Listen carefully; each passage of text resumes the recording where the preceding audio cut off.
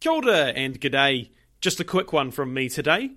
As you may have seen from the title, the History of Aotearoa New Zealand podcast has been nominated in the inaugural New Zealand Podcast Awards. How cool is that? This is a celebration of podcasts made in Aotearoa or by Kiwis overseas, and will hopefully give lesser known podcasts a chance to shine from our little corner of the world. It does remain to be seen how well indie podcasts like myself, Fate of Ison, Sunshine and Power Cuts, The Provise Project, and Movie Reviews in 20 Qs will do against the big dogs of RNZ and stuff. But we're gonna give it our best crack. Which brings me to why I'm speaking to you now.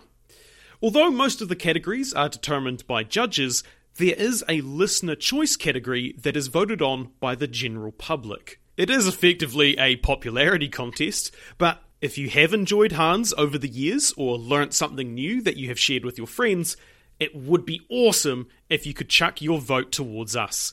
We probably don't have a hope in hell in beating the much larger media giants, but who knows?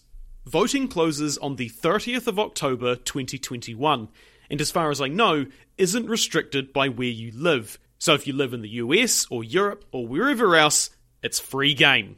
Just make sure you get it in before the 30th of October.